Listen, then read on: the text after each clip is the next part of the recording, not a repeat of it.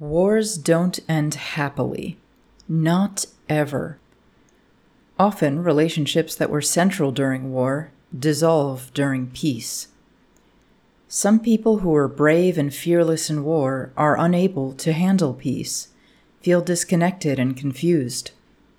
Other times, people in war make the move to peace very easily. Always, people die in wars, and always people are left shattered by the loss of loved ones. Here's what doesn't happen in war. There are no wondrous climactic battles that leave the good guys standing tall and the bad guys lying in the dirt.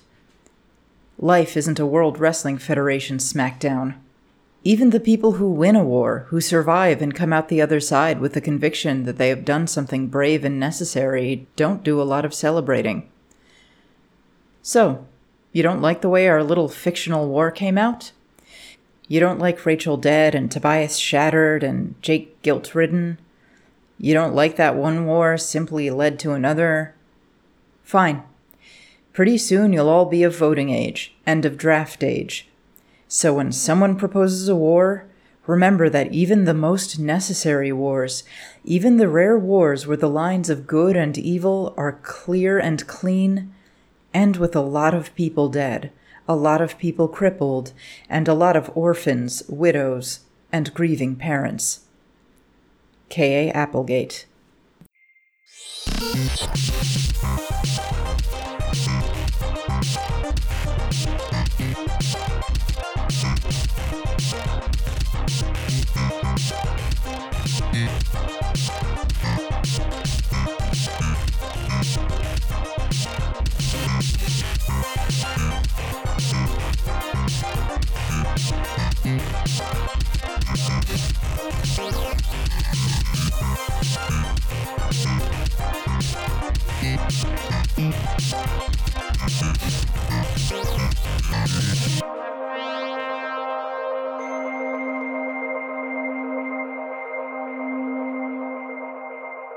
Welcome to Write Good, the podcast that helps you write good.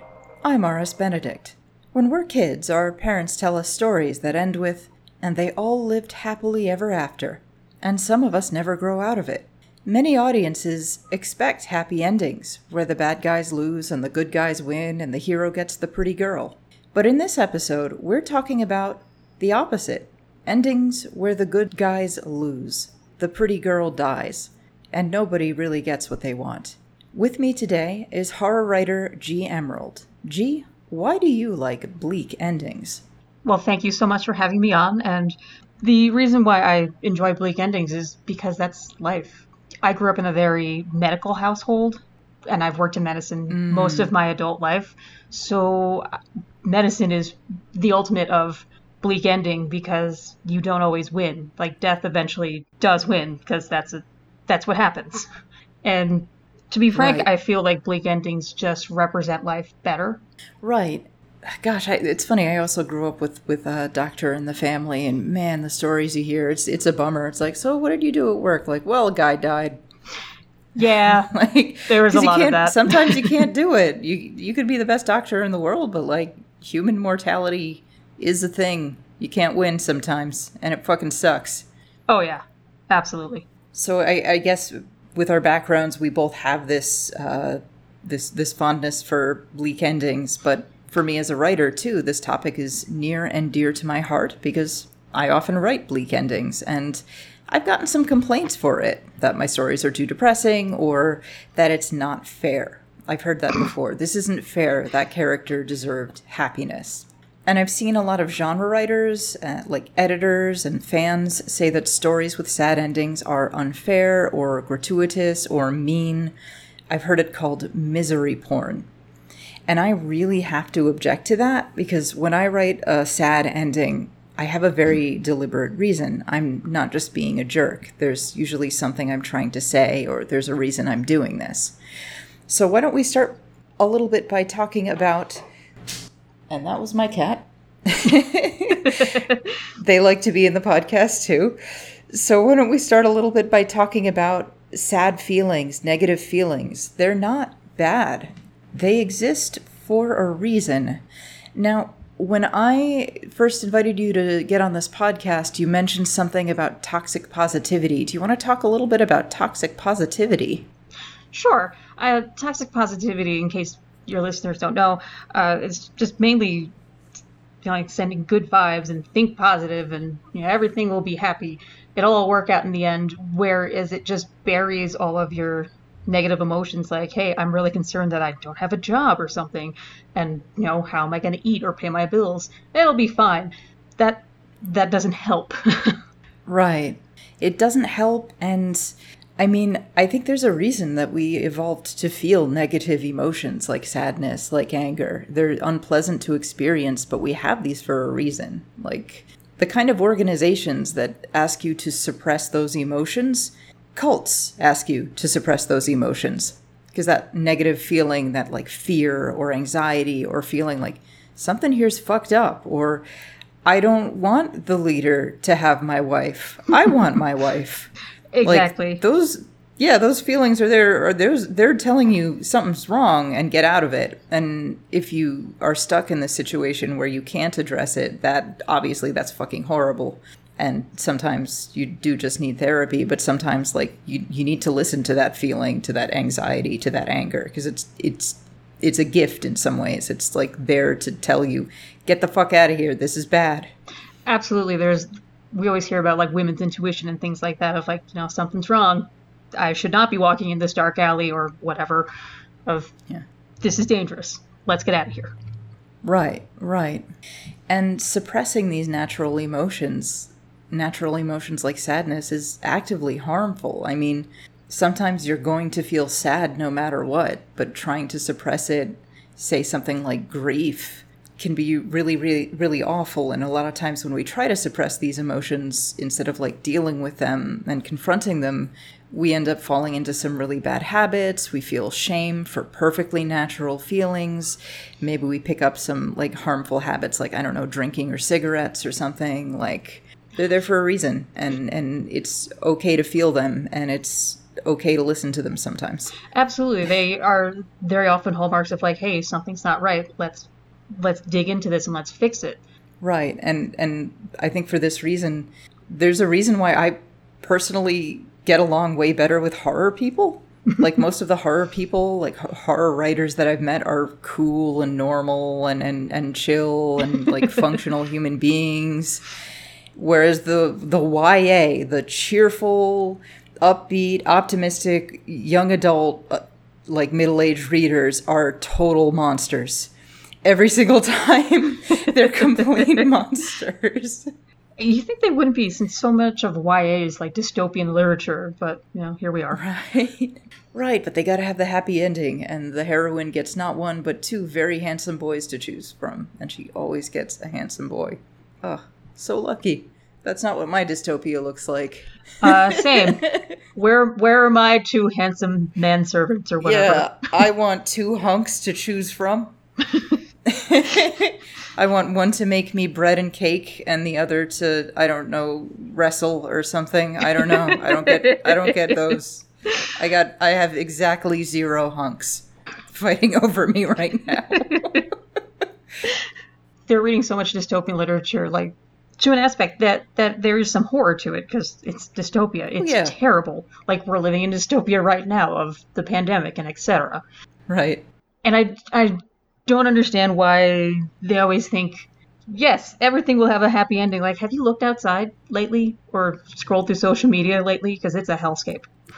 Yeah, and I think that sort of toxic positivity can be actively dangerous. We're seeing that right now in the pandemic. These countries that had that sort of toxic positive, unreasonably optimistic attitude toward it didn't really take the precautions they needed. And as a result, death rates were so much higher.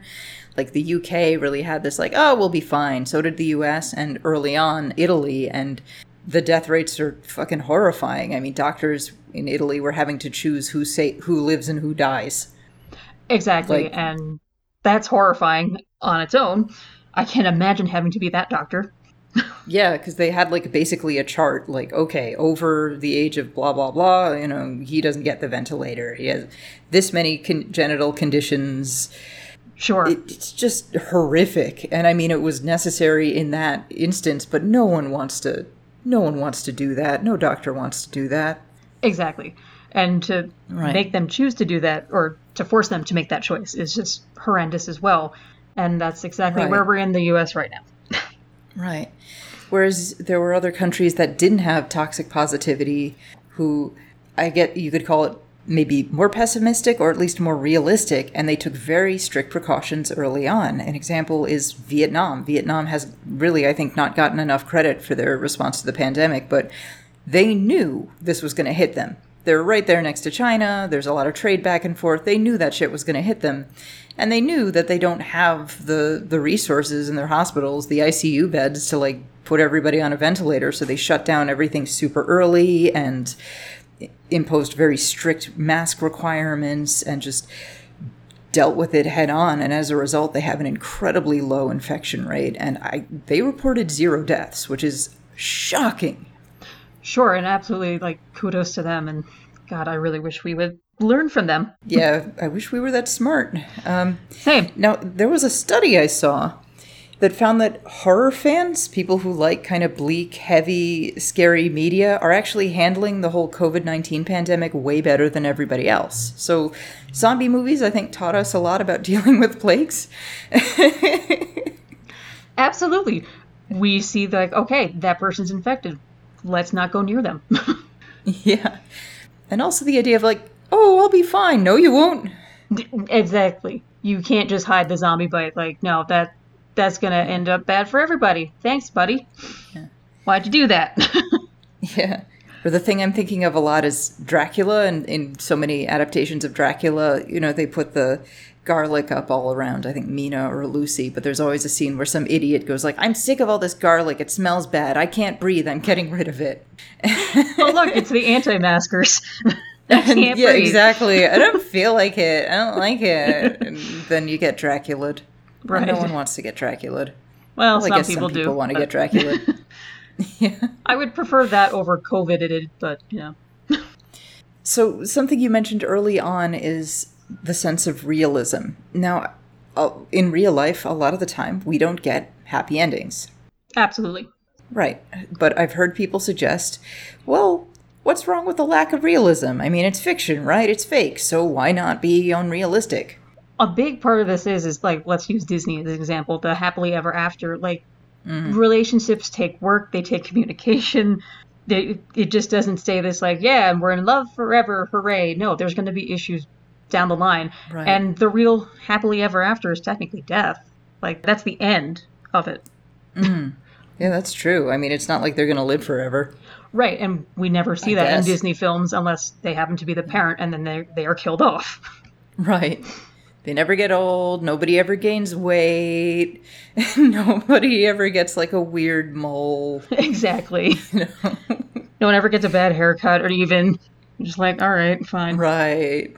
The Prince Charming never gets too into fantasy football. It's just too perfect.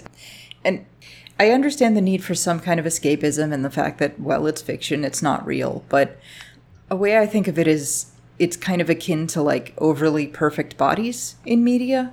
Like, we all know how it's kind of bad for you to constantly be overexposed to media where everybody's physically flawless. Everybody's like super thin and gorgeous. Everybody has a six-pack all the time. Like, it fucks up your body image. It makes you look at your perfectly normal self and go like, oh my God, I'm disgusting. I'm a beast. And that can lead to really bad habits, disordered eating, or the opposite, just saying, oh, fuck it, I'm never going to look like that. It's cookie time forever.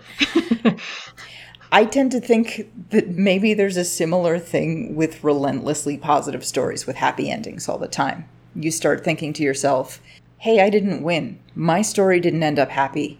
So maybe I'm bad. Maybe there's something wrong with me. Even though there's nothing wrong with you. You're just normal. You don't win all the time. Exactly.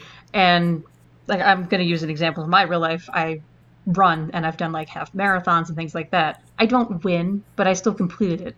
And that's what matters to me. But like, I'm certainly not going to be first place. I never will. Unless it's against, I guess, some geriatric patients, and that's kind of cruel. Right. Right. I mean, just completing it is still like, that's still fucking awesome. Like, that's a lot of running. It is. It is. That's what, a half marathon, that's what, 10, 11 miles? 13.1. Jesus. Yes. Like, it's certainly something you train for. You don't just, like, wake up and, like, I'm gonna go. All right, let's do this. Yeah, like, I definitely could not run 13 miles. Like, dead last or not. Not a few minutes in, and I'm like, no, that's enough for me. I gotta. Sure. No, my feet hurt. But I mean, even if you look at the elite ones who are doing like 5-minute miles or something ridiculous, and even just watching them make those records and things like that, maybe they don't win an award, but that's still something of like, you did something amazing. I couldn't do that, so. Yeah. Like, sometimes you don't win, and sometimes bad stuff happens to you, and it's not your fault, and you can't fix it, and that fucking sucks, but that's, like, a huge part of life. And I think that's particularly big, particularly stark, if we're talking about the stories about marginalized people.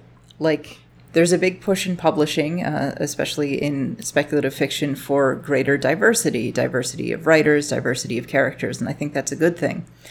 But I kind of think that if you're from a marginalized background and you're telling a story that really reflects your real life, a lot of the time there might not be a really happy ending. Like, imagine writing a story, an accurate, historically accurate story about being a gay man in the 1980s. Oh, yeah.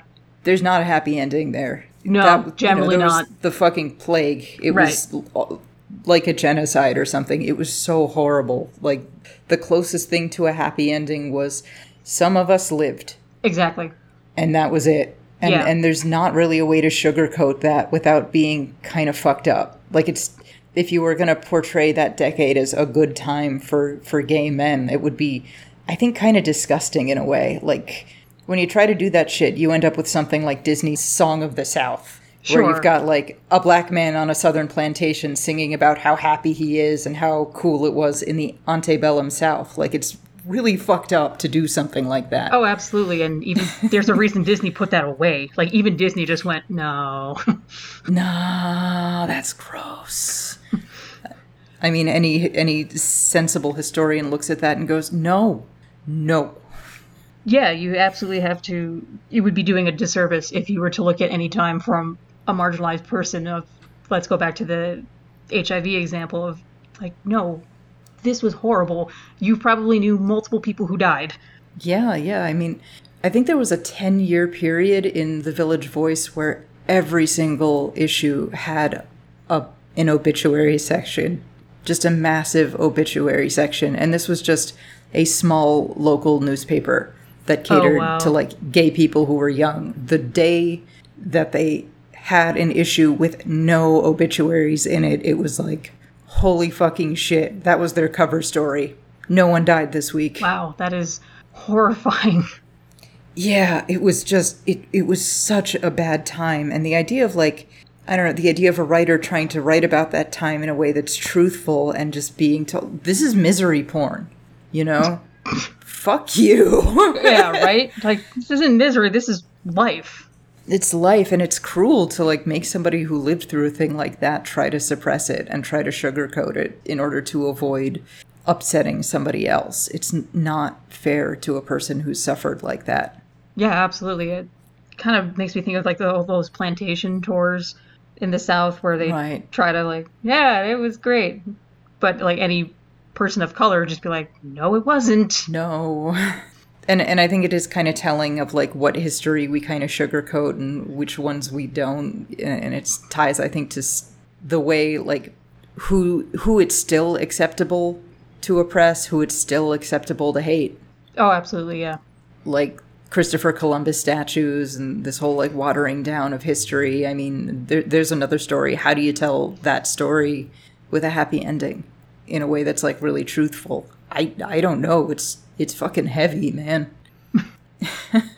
Yeah, no, the only way to tell it happily would be strictly through Christopher Columbus's point of view, I guess. But for everybody else that was involved, no. Right, it was just, oh, God. Or maybe, like, this guy survived. Everybody else got fucked, though, like, which Right. isn't... I mean, that's a quote-unquote happy ending, like, in survival horror. Like, okay, Raccoon City got nuked, but at least, you know, Leon Kennedy and Claire Redfield made it out alive, and, like, that's it. That's the best you can do for that, and it's so heavy, and it's kind of mean to tell people they can't write about that in an accurate way without it becoming, like, misery porn. I'm going to be very interested to see what novels and media comes out about the pandemic times, you know, assuming we do get this under control without, you know, wiping out the country or something. But, like, will the media also be trying to sanitize it of, like, no, everything was happy and there were no protests and things like that? Right, or, like, well, whose story is it going to tell? Is it going to tell the story of a couple of rich people who were able to, like, really completely self-isolate because they're wealthy and they have their bunkers or whatever? Yeah.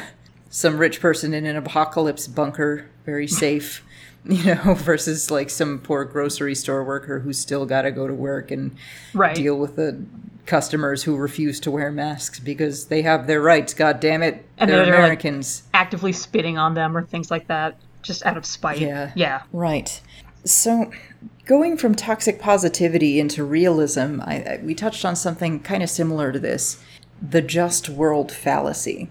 Now, the just world fallacy is pretty much what it sounds like. It is the misconception that the world is just, that life is fair, and that means that bad things really only happen to people who deserve it, and good things really only happen to people who deserve it. And obviously, that's a bunch of shit. Absolutely. And it's an actively harmful belief system. Like, this is the mindset that makes people look at a rape victim and ask, like, well, what was she wearing? Right, or was she drinking, or why would she walk down that alley alone, or whatever. Right. But because the idea that something so terrible could happen to somebody who did not deserve it, it's such a scary idea. It's such an upsetting, uncomfortable idea. So we need to tell ourselves some way that she brought it upon herself, that she was responsible, that she deserves it. And it makes us crueler. Oh, absolutely. And like, there's certainly blame to be placed on the media for, again, the sanitation of like our fairy tales and things like that. Thank you, Disney. Yeah. But there is a weird, just kind of like a base mindset, I feel, in humanity. We tend to be very black and white, and when we think about things, of like, that's good, that's bad, they're male, they're female, etc., etc. And unfortunately, life defies categorization. Mother Nature defies categorization. It just gives you the middle finger. It's like, nope, categorize this. Like the duck-billed platypus. What the fuck is it? I don't know. Exactly. Or even if you speak to like a geneticist and talk to like how gender is formed in humans, you'll get like a 2-hour lecture. It's not simple at all.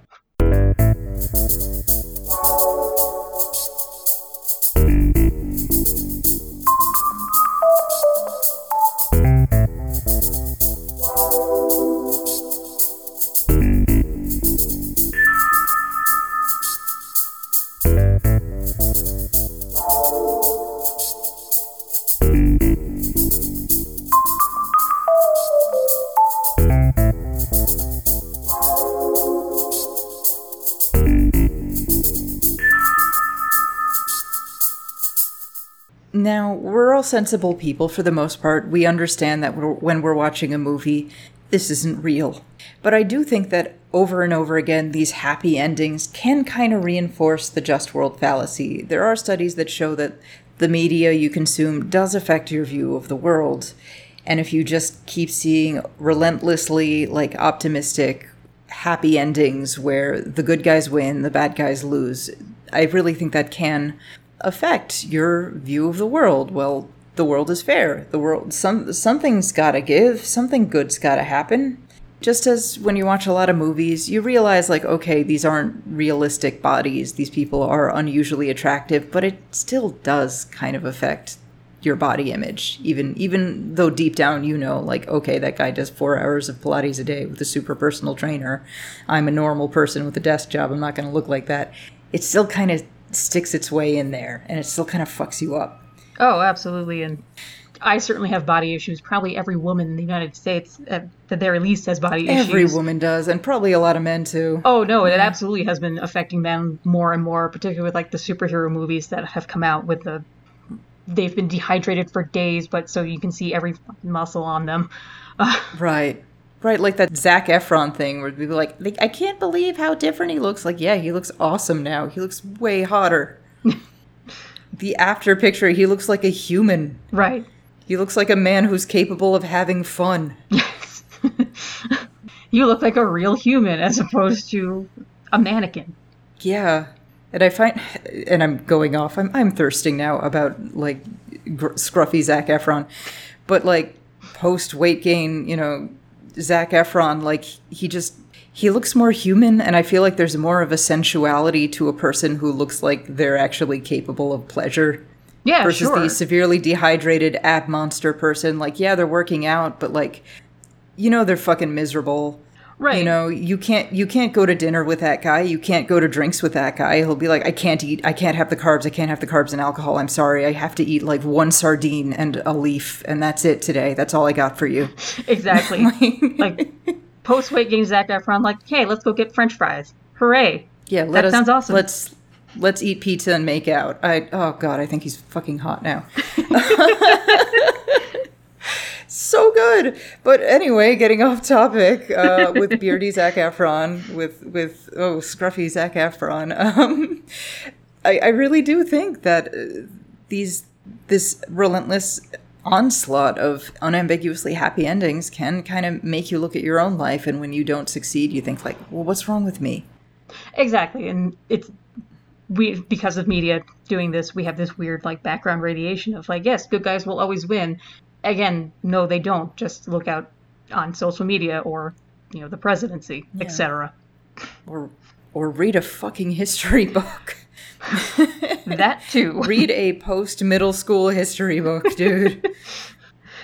Yeah, just read anything that looks at the world. Yeah. Even just looking at a science book, right. You can be like, all right, yeah, there's messed up stuff here going on. Right. There's a wasp that can only reproduce by shoving its eggs into a caterpillar, and then the eggs eat their way out. That's not great. Again, Mother Nature just being like, don't care. There's nothing cool about or normal about that. That's, ugh. Anyway. Moving on, I've also heard people suggest that, yeah, I know they're not realistic, but I kind of need escapist fiction, escapist media, with relentlessly happy endings for self-care. Like, hey, I understand that right now. Life is hard. The real world sucks a lot, and I totally understand. I'm going to put on a fluffy movie and forget about the real world for a couple hours. I get that. Like, absolutely. I do that occasionally. I think my self-care right now is watching The Floor is Lava.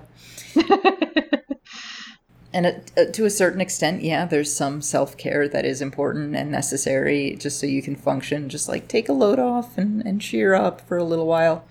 But there's an issue with self-care. Like, I feel like as a society, we've emphasized self-care as the solution to everything. And it's a very individualistic, a very consumeristic solution to what are structural problems. Like, an example is if you're having a lot of stress at your work, you know, self-care would be like, take a hot bath sometimes, do some breathing exercises at the office. Whereas a structural solution that is sort of group-oriented and gets to the heart of it might be organizing for better working conditions. Absolutely. And unfortunately, capitalism has really taken self-care to a very consumerist, consume level, where it's like, hey, buy this face mask so you can chill out after work. Like, okay, cool, if you want to do a face mask, that's cool, whatever. But you absolutely do have to be looking at, like, is this actually helping me? Like, right. You know, looking into your office conditions.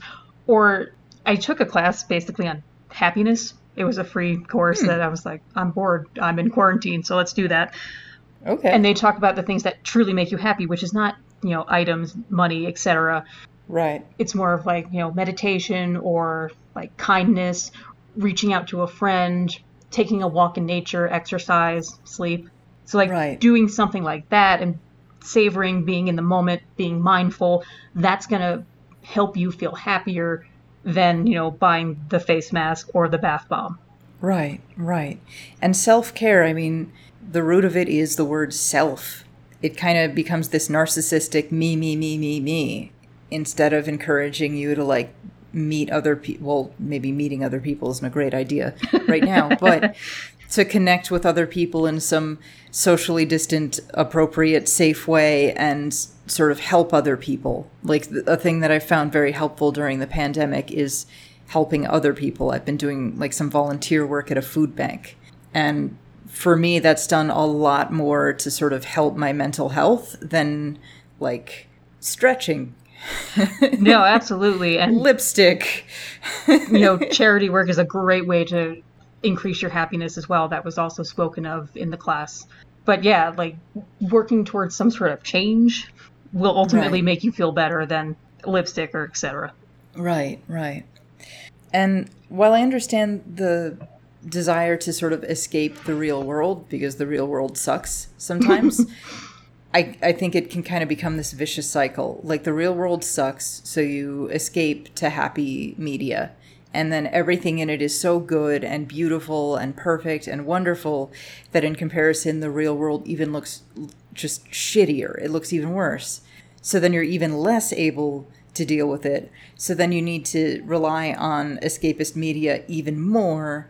And it just keeps going and going and going. And it's like this addiction. And yeah, it's a positive feedback loop of, all right. Right. Let's just keep going. Like, let's watch another romantic comedy since my love life still sucks or whatever. Yeah. And something that strikes me is that I've heard the I need escapist entertainment thing the most from like financially stable white women. And wow. I'm like, what the fuck are you escaping from? Like, was brunch bad? What the fuck? Like, you're fine. Fucking do some volunteer work. Come on. Right. Take a look beyond your immediate surroundings. Look at the people that are suffering or things like that. This kind of sounds like a turf who will not be named complaining about being bullied on Twitter when people are just pointing out, like, no, trans people are people. Yeah. Sit down. Also, like, there's a pandemic. There's bigger shit to worry about. You could be writing checks to organizations that are helping people. Absolutely. You have millions of dollars. You could be doing some real cool shit. You could be helping people and talking about that. You could be, if you want to talk about like oppression, you could talk about the massive Black Lives Matter movement in the United States and the horrifying fascistic crackdown on that. You could talk about that, but no, people are mean to me on Twitter. Yep. My feelings were hurt. Now, this is where I sound a little tinfoily. Go for it. But I don't think it's a coincidence that our increasingly like monopolized mass media, in which a very small handful of megacorporations control almost all of what we see in movies, on TV, and most big blockbuster scripts have to get U.S. military approval. I'm not kidding. Most of the Marvel movies have like U.S. military approval because you get access to like fighter jets and cool shit if the U.S. military decides that your script is in line with their agenda. I could see it. I don't think the fact that this is the reality we live in and that this keeps giving us these happy endings, I don't think that's a coincidence. I don't think that's an accident. I think this is this media monopoly, this, I guess if you want to call it the military-industrial complex, I think they want us to see the world this way for a reason. I think it's very politically convenient for the powers that be if we see the world in this way. Oh, sure, absolutely. And it keeps the military's budget at the ridiculous amount that it is. Like, even if we just moved a fraction of it, we could solve so many issues. We could have Medicare for all and stuff like that. We could have a bullet train. We could have a cool train going across the country, cutting back on like car use and emissions. And also bullet trains are really, really nice. And airplanes suck. Exactly. But then the bullet trains are so pretty. Airplanes would complain that airports and all that. But right. And where's our money? But they're also part of the military complex because so many of them house military stuff. If you're seeing the world as just, then maybe you don't question, like, well, who's winning? Is it right? Is it right that we have all this power? Is it right that the United States has power over Puerto Rico and can determine what their minimum wage is and whether or not they're allowed to vote? Is that fair? That seems fucking unfair or something. Is it right that we have, I don't know, military bases in places that don't really want us, like maybe that's not right. Like, yeah, we won against those guys, but is that are we the baddies? I mean, for so many, we actually are. Like, think back to like Vietnam, all the terrible things we did there, or just look at pretty much any South American country that we've probably caused a coup or something, and put someone who was much worse in power, but because they were friendly and not communist, Yeah, Bolivia is the recent example that infuriates me so much. There was a lot of really questionable allegations of electoral, I don't know, impropriety, but the resulting coup has put a blatant white supremacist in power. And the guy who was in power before, Evo Morales, was like the first indigenous ruler of the country. He was such a boon to the indigenous people and their rights. He was really like pro-environmentalism. The economy just grew enormously while he was in charge, and without like a massive income inequality. His reign was really, really good for the common Bolivian, and we replaced him with a woman who says that indigenous people are demons. Wow. Like, that's blatantly a fucking white supremacist. Yeah, that's exactly what I expect from America, actually. That's not the good guys winning. And it's just, it's horrible. And thinking about it makes you very sad. But it's like, this is a thing we need to confront, because if we ignore it, we keep allowing it to happen. Exactly. We keep making excuses for it. Right, and we've refused to face it head on. Like, we don't really go much into South American history when you're taught world history. The fact that you have to be taught world history in like 10th grade and that's it, as opposed to the American history, which is forever in schooling. Right. And something that strikes me too is downer endings can genuinely change people's political opinions and influence society for the better. Like, back in the 80s, they had the threat of mutual assured destruction, the threat of giant nuclear war. Sure.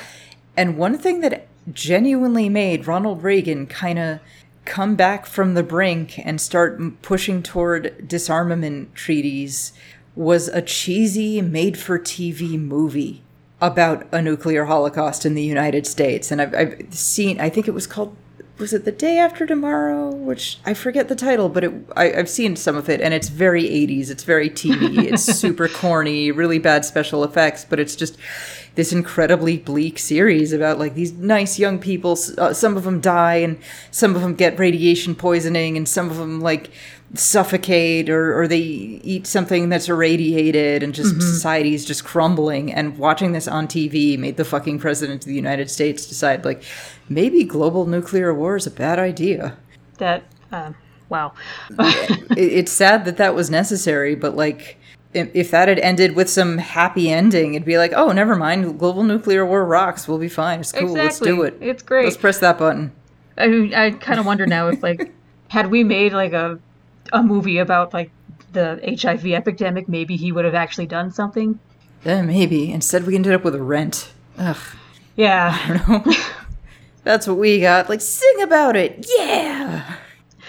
I don't know. Yeah. I feel like the guy who wrote Rent was an HIV positive man who did eventually die of it. So I feel bad in that aspect. But yeah, Rent's not a great representation. It's not the best. It has not aged well. No, not at all. Especially because everybody just looks at it like, these guys are just not paying their rent. Why? Just pay your rent. Yeah, it's very Gen X versus a millennial who's watching it. It's like, your mom's on the phone just to tell you she loves you. Why are you upset about this? For real, yeah. There's so much. Like, so much she's that just saying, work I hope you're anymore. Okay, sweetie. Exactly. And they're like, oh, fuck you, Mom, for caring if I live and die. And their art is terrible. Yes. It's bad art. You gave up a nice, secure lifestyle to make terrible art, buddy. Oh, man, the performance art that like Maureen does, it's wow. It's like, you give artists really a bad name. Stop it. You gave up a nice apartment for this. Fuck you. You fool. You could do this on the weekend. This is a hobby. It's fine. Right. And you're living in this big artist space that, like, your friend gave to you, basically, but you're not going to pay him, like, the rent. Why? Yeah, it's not like they're squatters in some, like, luxury condo made by some evil real estate developer, right? It's like, basically, they're the douchebag who's been couch surfing on their friend's apartment for way too long and won't help out. Pretty much. They're like the guy who you're like, yeah, you can stay with me a while till you get on your feet, and then, like, 6 months later, he's still there just eating all the food in your fridge. And you're like, I'd like you to get a job. And they're like, come on, man. Not all of us are slaves to the system. By the way, we're out of peanut butter. Yeah. Like, God fucking damn, no. Those people, like, I refuse to get a job because it's part of the system. Like, I get that, but you still need to pay bills and stuff. You eat a lot. You're expensive. Please leave. I'm not going to say the whole quote here. I'll probably put it at the beginning of the podcast, but I think it's worth thinking about K.A. Applegate's letter to fans who didn't like the downer ending to her Animorphs series. And some fans wrote saying, "Oh, how come you ended the series so sad? All these characters that I liked didn't end up together, and people were miserable." And she said, "Wars don't end happily, not ever." And she's absolutely right. K.A. Applegate's a fucking badass. I love her. Oh, absolutely. The Chad K.A. Applegate. Yes. Oh, much prefer her to some of the other ones. Yeah. Yeah, she's absolutely right. Like, even though the war that was, good and bad, where World War II, we're like, okay, we're all in agreement, Nazis were bad. We dropped a nuclear bomb on Japan. Yeah. Like, and even, like, the victors come home just totally shattered. Oh, absolutely. We talked about PTSD a little bit more recently, and we talk about PTSD a lot more with Vietnam, but, like, the World War II veterans, man, they had some fucking problems. Yeah. Drinking, domestic violence, just total inability to emotionally connect with their children, like... Yeah. It fucked him up. Even when they won, it fucked him up. It's right. hard. It's bad. War is horrible. You will see horrors. There's a reason why there's things called war crimes and such. Yeah. Was it World War II or World War I where we started doing mustard gas? Because I think that was World War I, yeah. Either way, we probably used it in the sequel as well, and that it's just horrible to hear what that stuff does.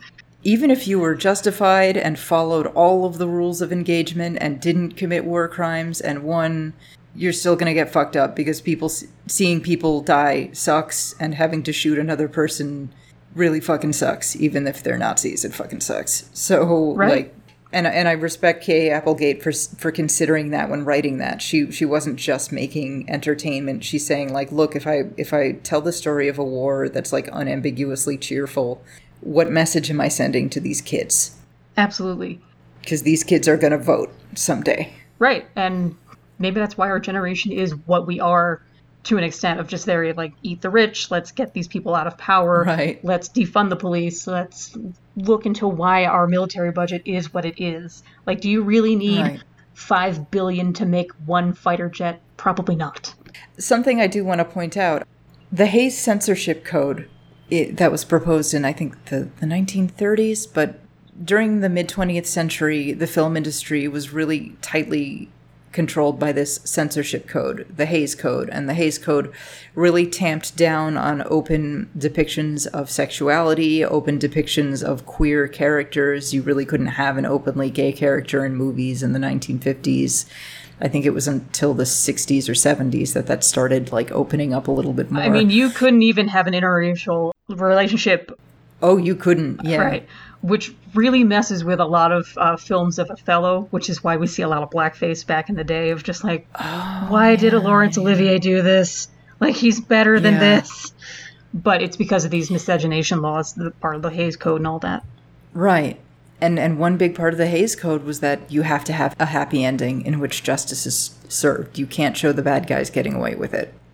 And the fact that this extremely conservative, anti-queer, racist censorship code also mandated happy endings. Like, I think there's something to that in a very, very big way. Again, I do not think that is a coincidence. I think it's deeply conservative, and I mean in like a small c conservative way, to demand happy endings, because unhappy endings tell us that life is not fair. And that's really subversive. It's saying, well, maybe things should be different.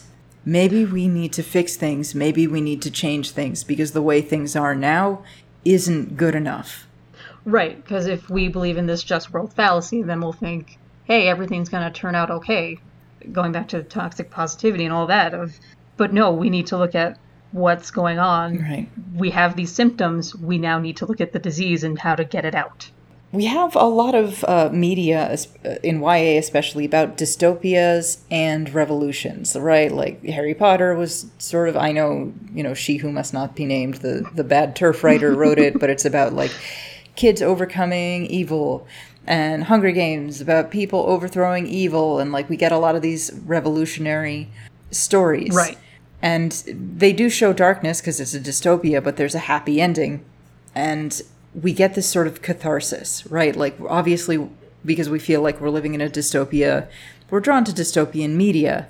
But these dystopias give us this triumphant, just, happy ending.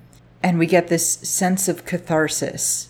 But I'm thinking, like, maybe we shouldn't get that catharsis from movies all the time. Maybe we should get it from real-world action. And I'm starting to wonder if all of these, like, happy revolution movies, they kind of sublimate that catharsis. They sort of take away that catharsis and give us a substitution when maybe we should be getting it from real life.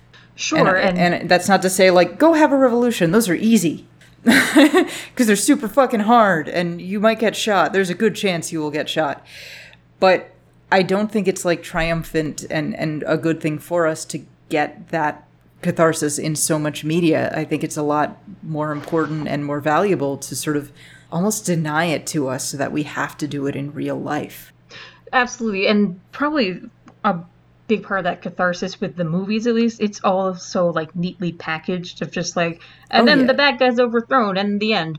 But like there were systems in place that made the bad guy that brought them to this place. And it's like, well, what if the bad guy, the Dark Lord, what if he has children? What do you do with those? You write bad fan fiction. Do you go full on like Russian Revolution and shoot Anastasia, or do you let them live and get what they have in Italy, where Mussolini's granddaughter is an elected member of parliament? Like, which right, and flip a coin. What are you gonna do?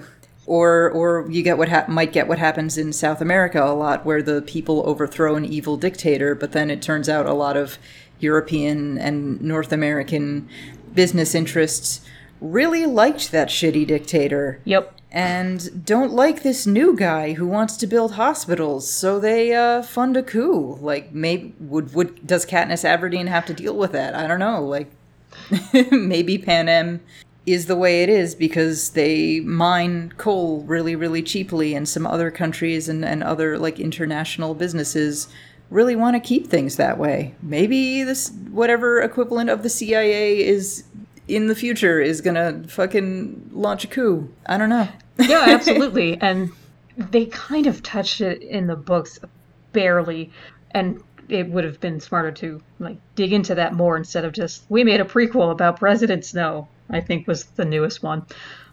Right.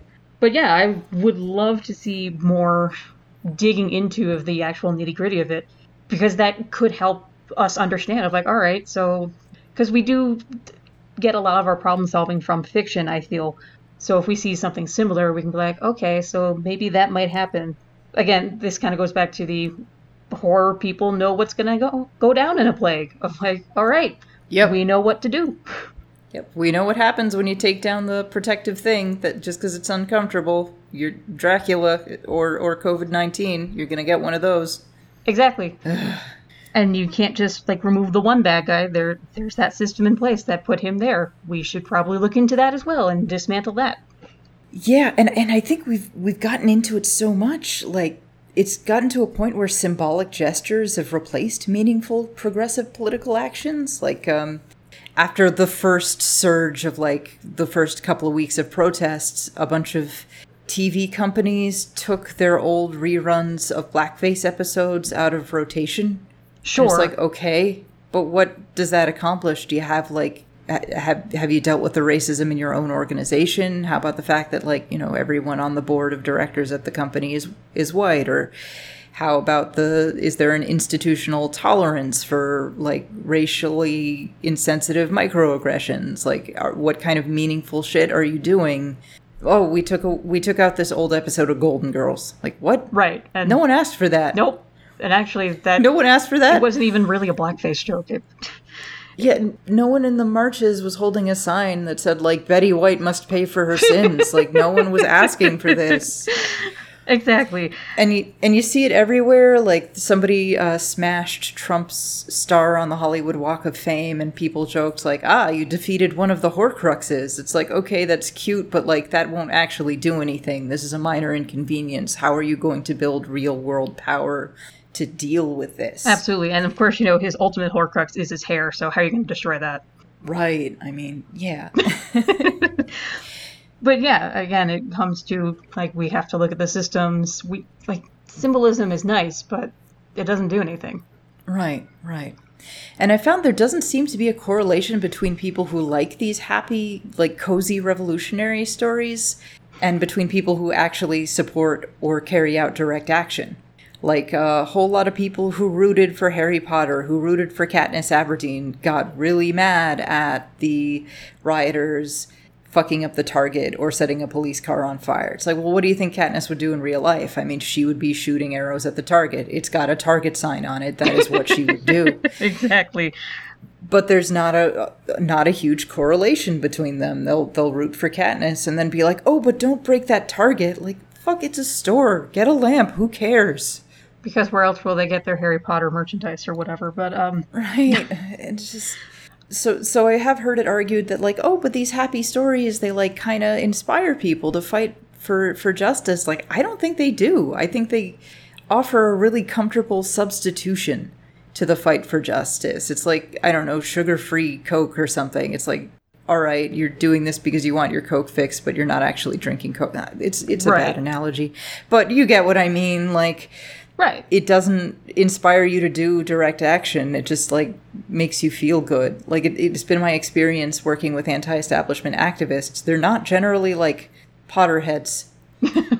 They don't tell you what Hogwarts house they belong to. Instead, they're talking about, like, yeah, I fucking loved Midsummer. It was awesome. Oh, and they're quoting The Lighthouse to each other. To be fair, they are quoting Avatar: The Last Airbender, the TV show, because that show rocked. I mean, that would actually show an actual revolution, though. So yeah, that was really fucking good. Yeah. For kids media, like, that actually genuinely went into depth. And if I had children, I would force them to watch that show. Everyone should watch that show. It's just excellent. Everyone should watch that show. It's great. So you've got, like, American movies where there's the good guys always win, and Americans are, like, aside from stupid consumer shit where we'll, like, fight because the McDonald's didn't have the Szechuan sauce that one time. Oh, God. Like, aside from stupid shit like that, we're generally, like, really docile. Like, when shit gets really genuinely bad and our government does genuinely horrifying shit, we're still incredibly weirdly polite. Whereas, compare and contrast to French media, it is all bleak as hell. And they throw riots all the time. They're constantly rioting. They're constantly beating up cops. They don't give a shit. They stick up for themselves. When a French airline company laid off thousands of workers, the workers chased the vice president of the company down the street, tore the clothes off his body, and scratched him and beat him. Like, that's kind of amazing. And, yeah. Yeah, I gotta give them credit for that. Like, the French do not fuck around. They riot for their workers' rights. They riot for everything. Because they're like, yeah, that's how you get your rights, by breaking shit. Yeah. Versus when an American company lays off workers, they're like, thank you, sir. Thank you for giving me the opportunity to work for you, at least temporarily. Like, what the fuck? We have built in a weird work culture that yeah. And it's slowly changing because companies no longer give a shit, but... Right, and it's literally life and death in some of these places. Like, there's a big push for Amazon warehouse workers now because the warehouses weren't giving people proper COVID masks and weren't following protocols. And they're like, you're going to kill us. Yeah. So that we can put dildos in boxes. This is fucked. Oh, yeah.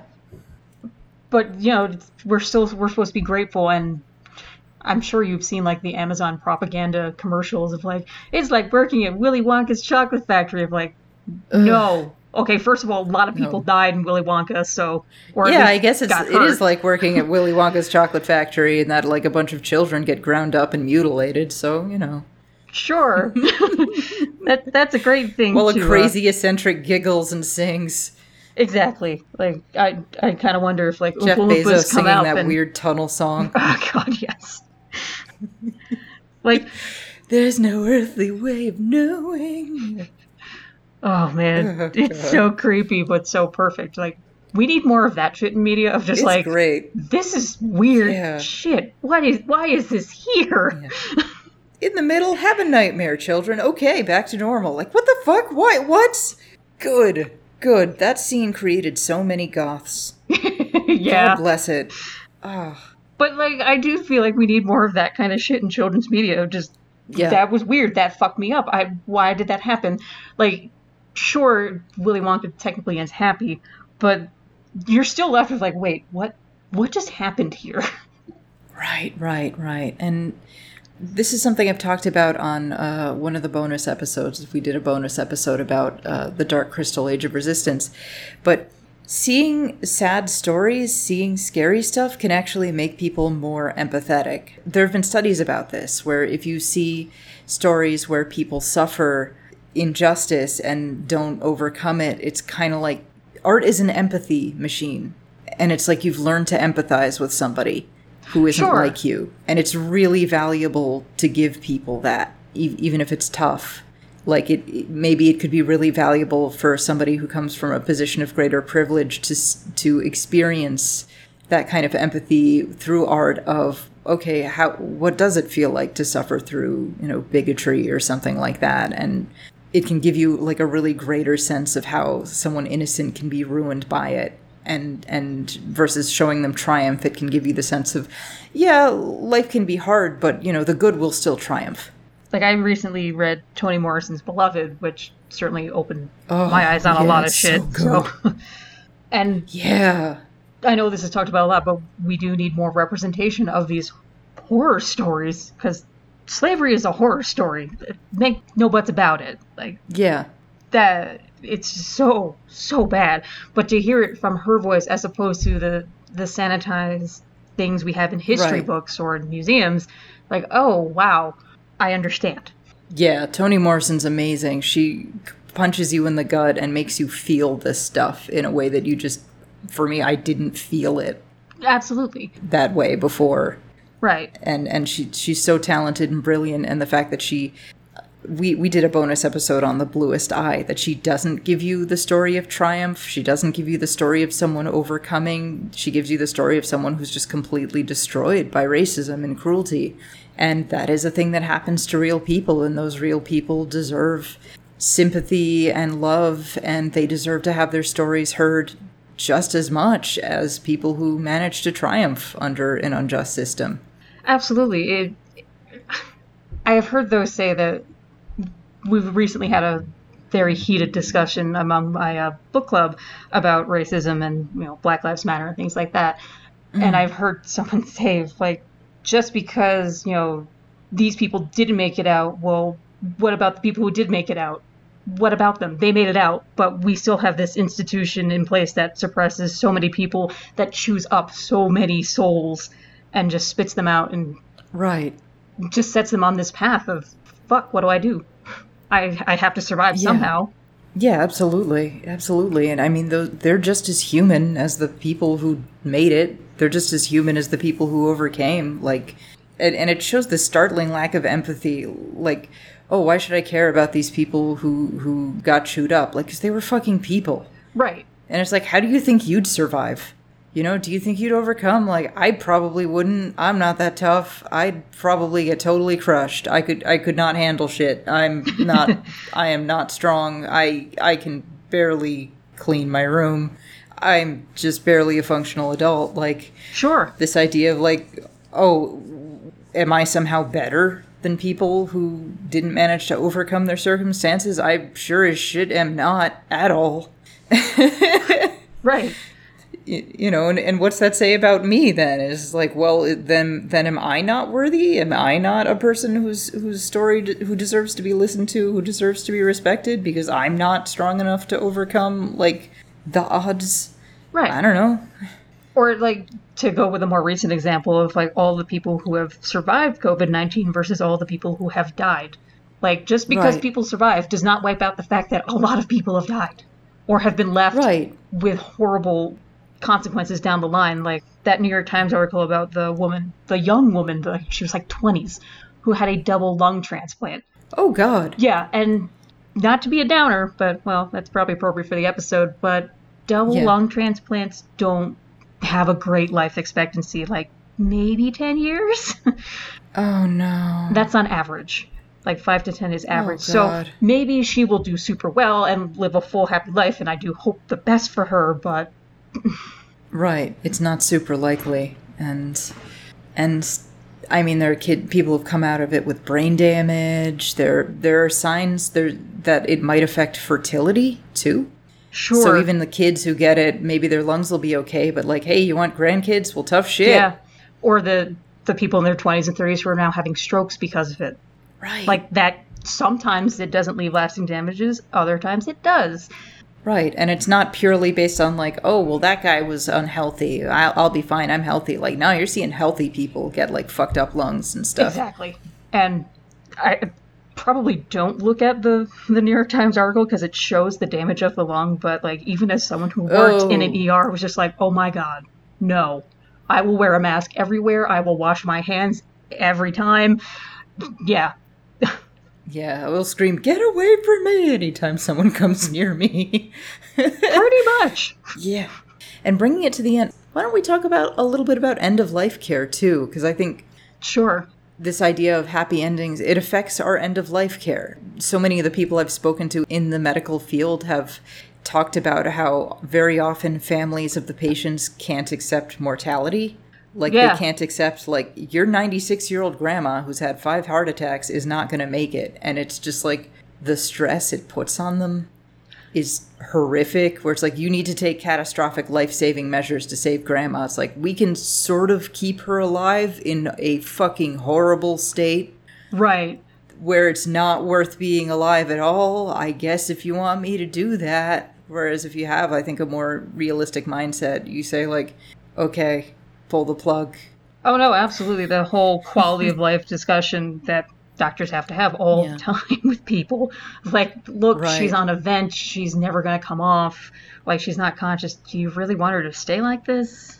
Yeah, it is interesting hearing it from the patients versus from families, because I did work in healthcare too, and just families going like, no, you have to use heroic measures to keep this person alive, versus the person themselves is just like, I know I don't got a lot of time left. I'm going to enjoy what time I do, and I'm going to be realistic. I'm 80. I don't have much time left. I'm going to smoke cigarettes and drink bourbon because fuck it. Yes. They're not going to kill me. Something else is going to kill me. And it's like, that is the realistic person, and that person's probably going to be a lot happier Exactly. and suffer a lot less. Like, there's no sense in, like, in trying to extend your life if it's just going to be miserable. Right. Just going like, yeah, you know, if I go down, don't let me go. Let me go. It's fine. I mean, there's a reason I've lived my life. I've had a good time. a lot of doctors have DNRs already in place of, like, look, if something happens, just no. Yep. Because they know. I'm 90. Kick me out of bed. Put a young person there. I don't care. I'm done. Fuck, I'm so tired. Just, oh, God. And the pain it causes the families, too. Like, instead of accepting Right. what's going to happen, it's just like, oh, were we bad? Did we fail Grandma? Like, Grandma was ancient. Grandma was going to fucking go. You didn't fail. Like, odds are Grandma left behind specific instructions about this saying, like, no, just let me go. It's fine. Yeah. When you get to a certain age, you usually have those papers in place. Yep, and preparing for the end, accepting the fact that you will die someday, that saves your family a lot of stress too. Like, old people that have like living wills and might even have suggestions about how to do their funerals, they're like really saving their families a lot of stress versus the families who have to kind of figure shit out when they're under the worst kind of stress, the worst kind of grief, and don't really know what to do and just feel guilty and, oh, is this what she would have wanted? I don't know. Like, if you are a sensible person and understand, okay, I have limited time on this earth, let me write up a DNR, let me write up a living will so that when I go, it's not going to be as hard on my family because I am going to go. I'm not the Highlander. Right. It's going to happen. Like, it's kind of a bitter medicine. It's like, it's unpleasant to accept these things. It's painful to accept these things, but it really does make things better for others and for ourselves in that sort of, and it allows us to accept the real world with a kind of grace, I think, that this sense of toxic positivity denies us. Right, because as we've spoken about before, these emotions exist for a reason. Yeah. We develop them, we listen to them, and we have to deal with them because in the end, the world doesn't care. The world isn't just. Right. The world is what it is. The world is chaos. And kind of Right. the sooner you can accept that, bad shit will probably happen to me at some point. Might not be now, might not be later, but it could be anytime. And you just have to accept Right. that. I'm kind of grateful for my time in the ER that I worked as a medical scribe because it helped me see of just like chaos can go down at any point. It doesn't matter.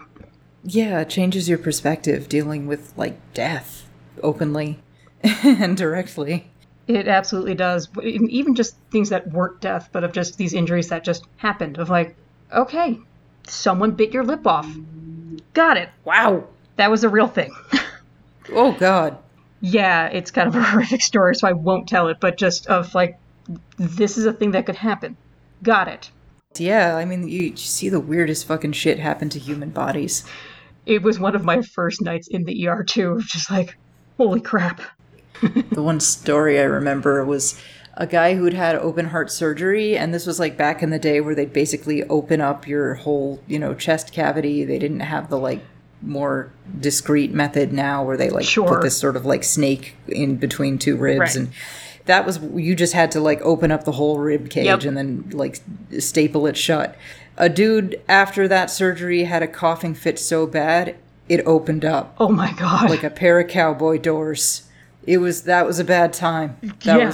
That was a bad time. And I learned that can happen to a human body. And I have yet to use it in my writing, but I probably will someday because that is the worst thing. Yeah, absolutely. That is the worst fucking thing. I got dizzy when I first heard about that. Family member saying like, well, so that's what I dealt with today. And I'm like, fuck. I was not prepared for this over dinner, thanks. Yeah, I'm fucking eating. Why? Jesus. Oh. But finding that human bodies can do that is horrifying, but also oddly fascinating. And Yes. that is just like, not your fault. You just coughed a lot. Like, you couldn't help that. Right. But that's a thing that Are can you happen. a bad person? No, it's just you had a Cronenberg day today. Because that's what's going to happen to you today. Sometimes you just have a Cronenberg day, and it's not your fault. I would kind of like to avoid a Cronenberg day if possible. Yeah. Sometimes Cronenberg just happens. Cronenberg happens. So why don't we finish this by, I guess we should do a spoiler alert, I don't know, spoiler alert endings. Ending by talking about some of our favorite sad endings, some of our favorite unhappy or downer endings. Or we could imagine how shit it would be if they'd tacked on a happy ending. Yeah. And I'm gonna try and let's focus on like super famous things and not like, let's do this movie that just came out, because I don't want everyone to go like, God damn it! Fair. And stop listening to my podcast. But Flowers for Algernon. Yeah. Yeah, the ending is heartbreaking, but beautiful. Right. Man. Like, where he loses his intelligence, and I think it's implied that he'll probably die, and it's just, like, it's so heartbreaking. Yeah, absolutely. But it's so, like, meaningful, and so many of the publishers that he pushed it to wanted him to give it a happy ending, and it'd be like, no one would remember this story. It'd be some guy took a pill and got smart. The end. Yeah. Like, there's nothing memorable about that. Ugh.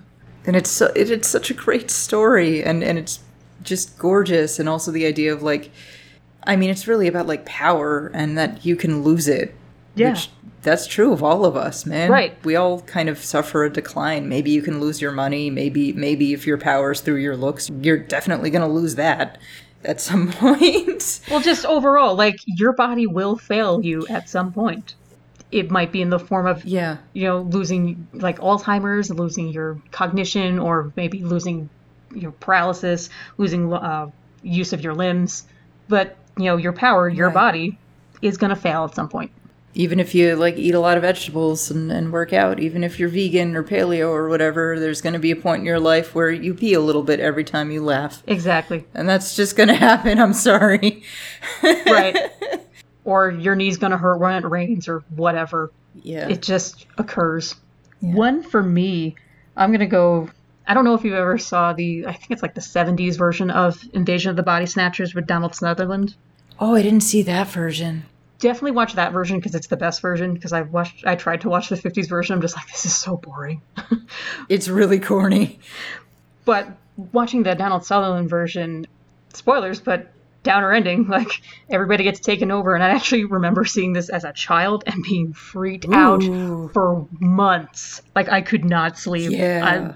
Plants are going to come from space and take over the people I care about. Yeah, it's something about movies from the 70s, like, they just make you feel extra bleak. I don't know if it's the color palette or the film stock or whatever, but, like, so many movies from the 70s have this unique power to just kick you in the balls.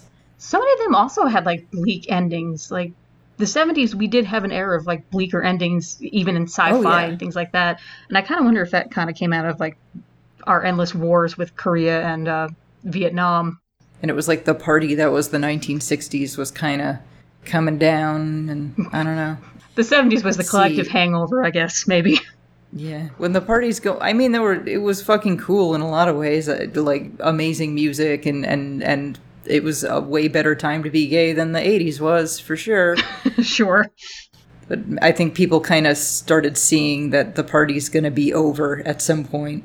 I think they started realizing that was going to happen, and then, like, Reagan.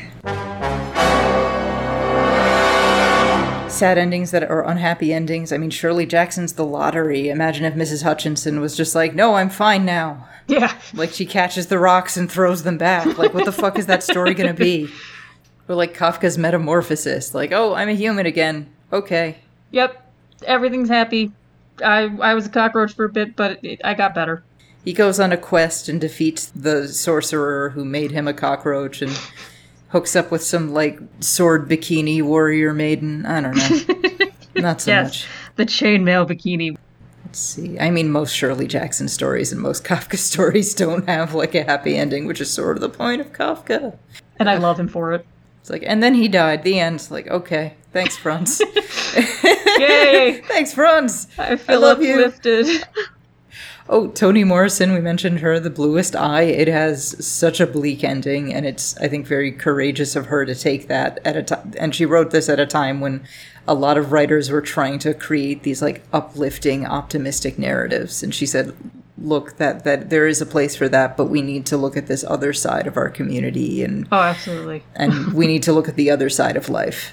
Right. Like, you need to see what this is doing to me, to people like me. Dr. Strangelove, I mean, holy shit, brilliant.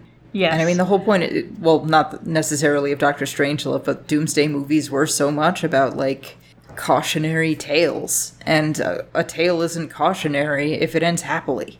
It defeats the point. Right.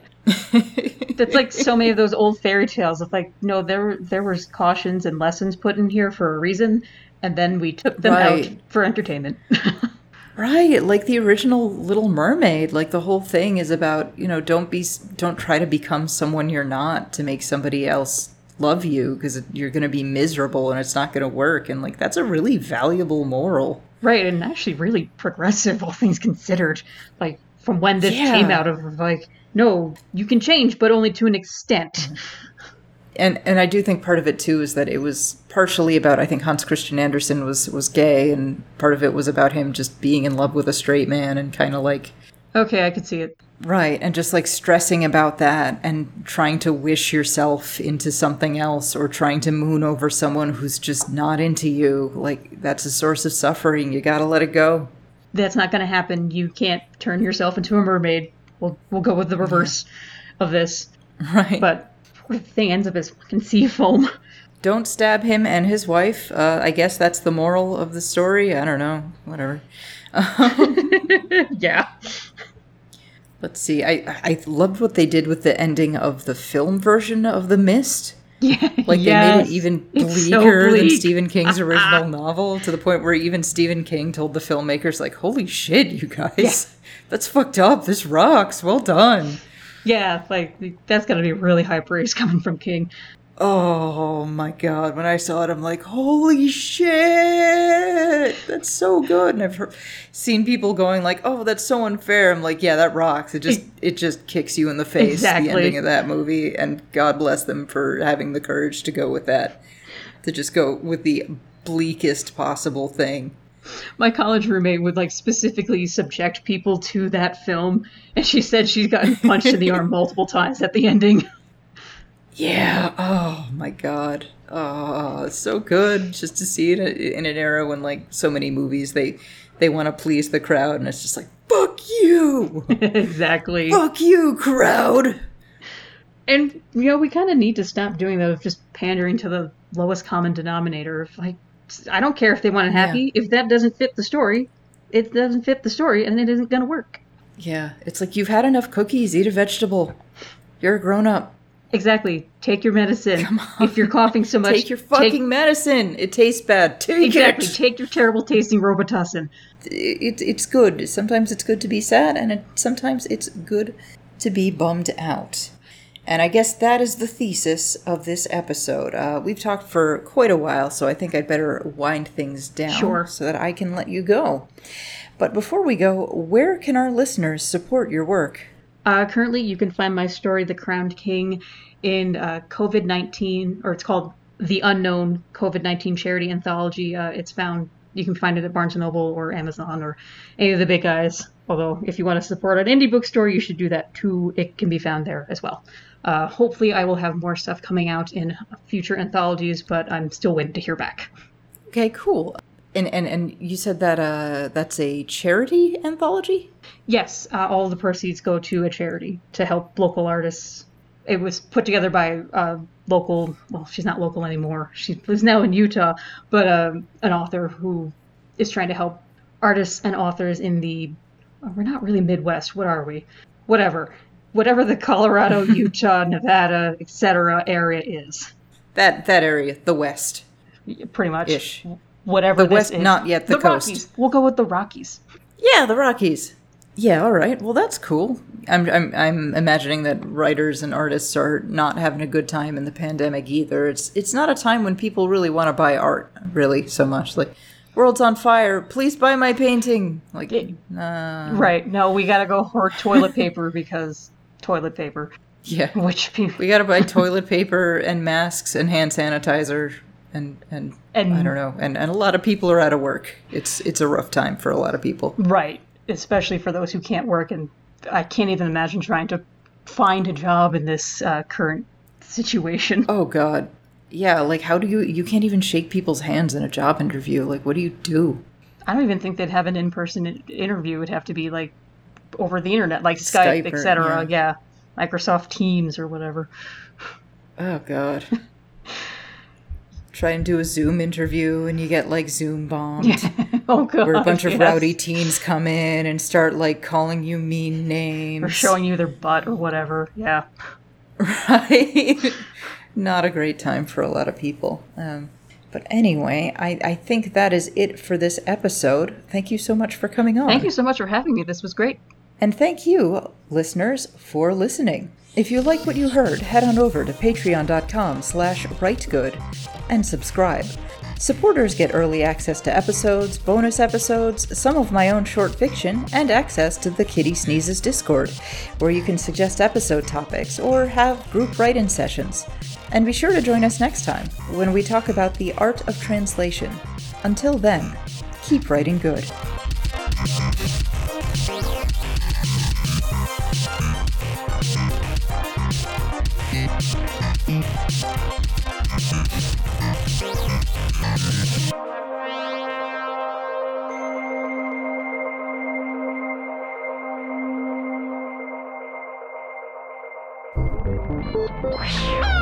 KittySneezes.com in color.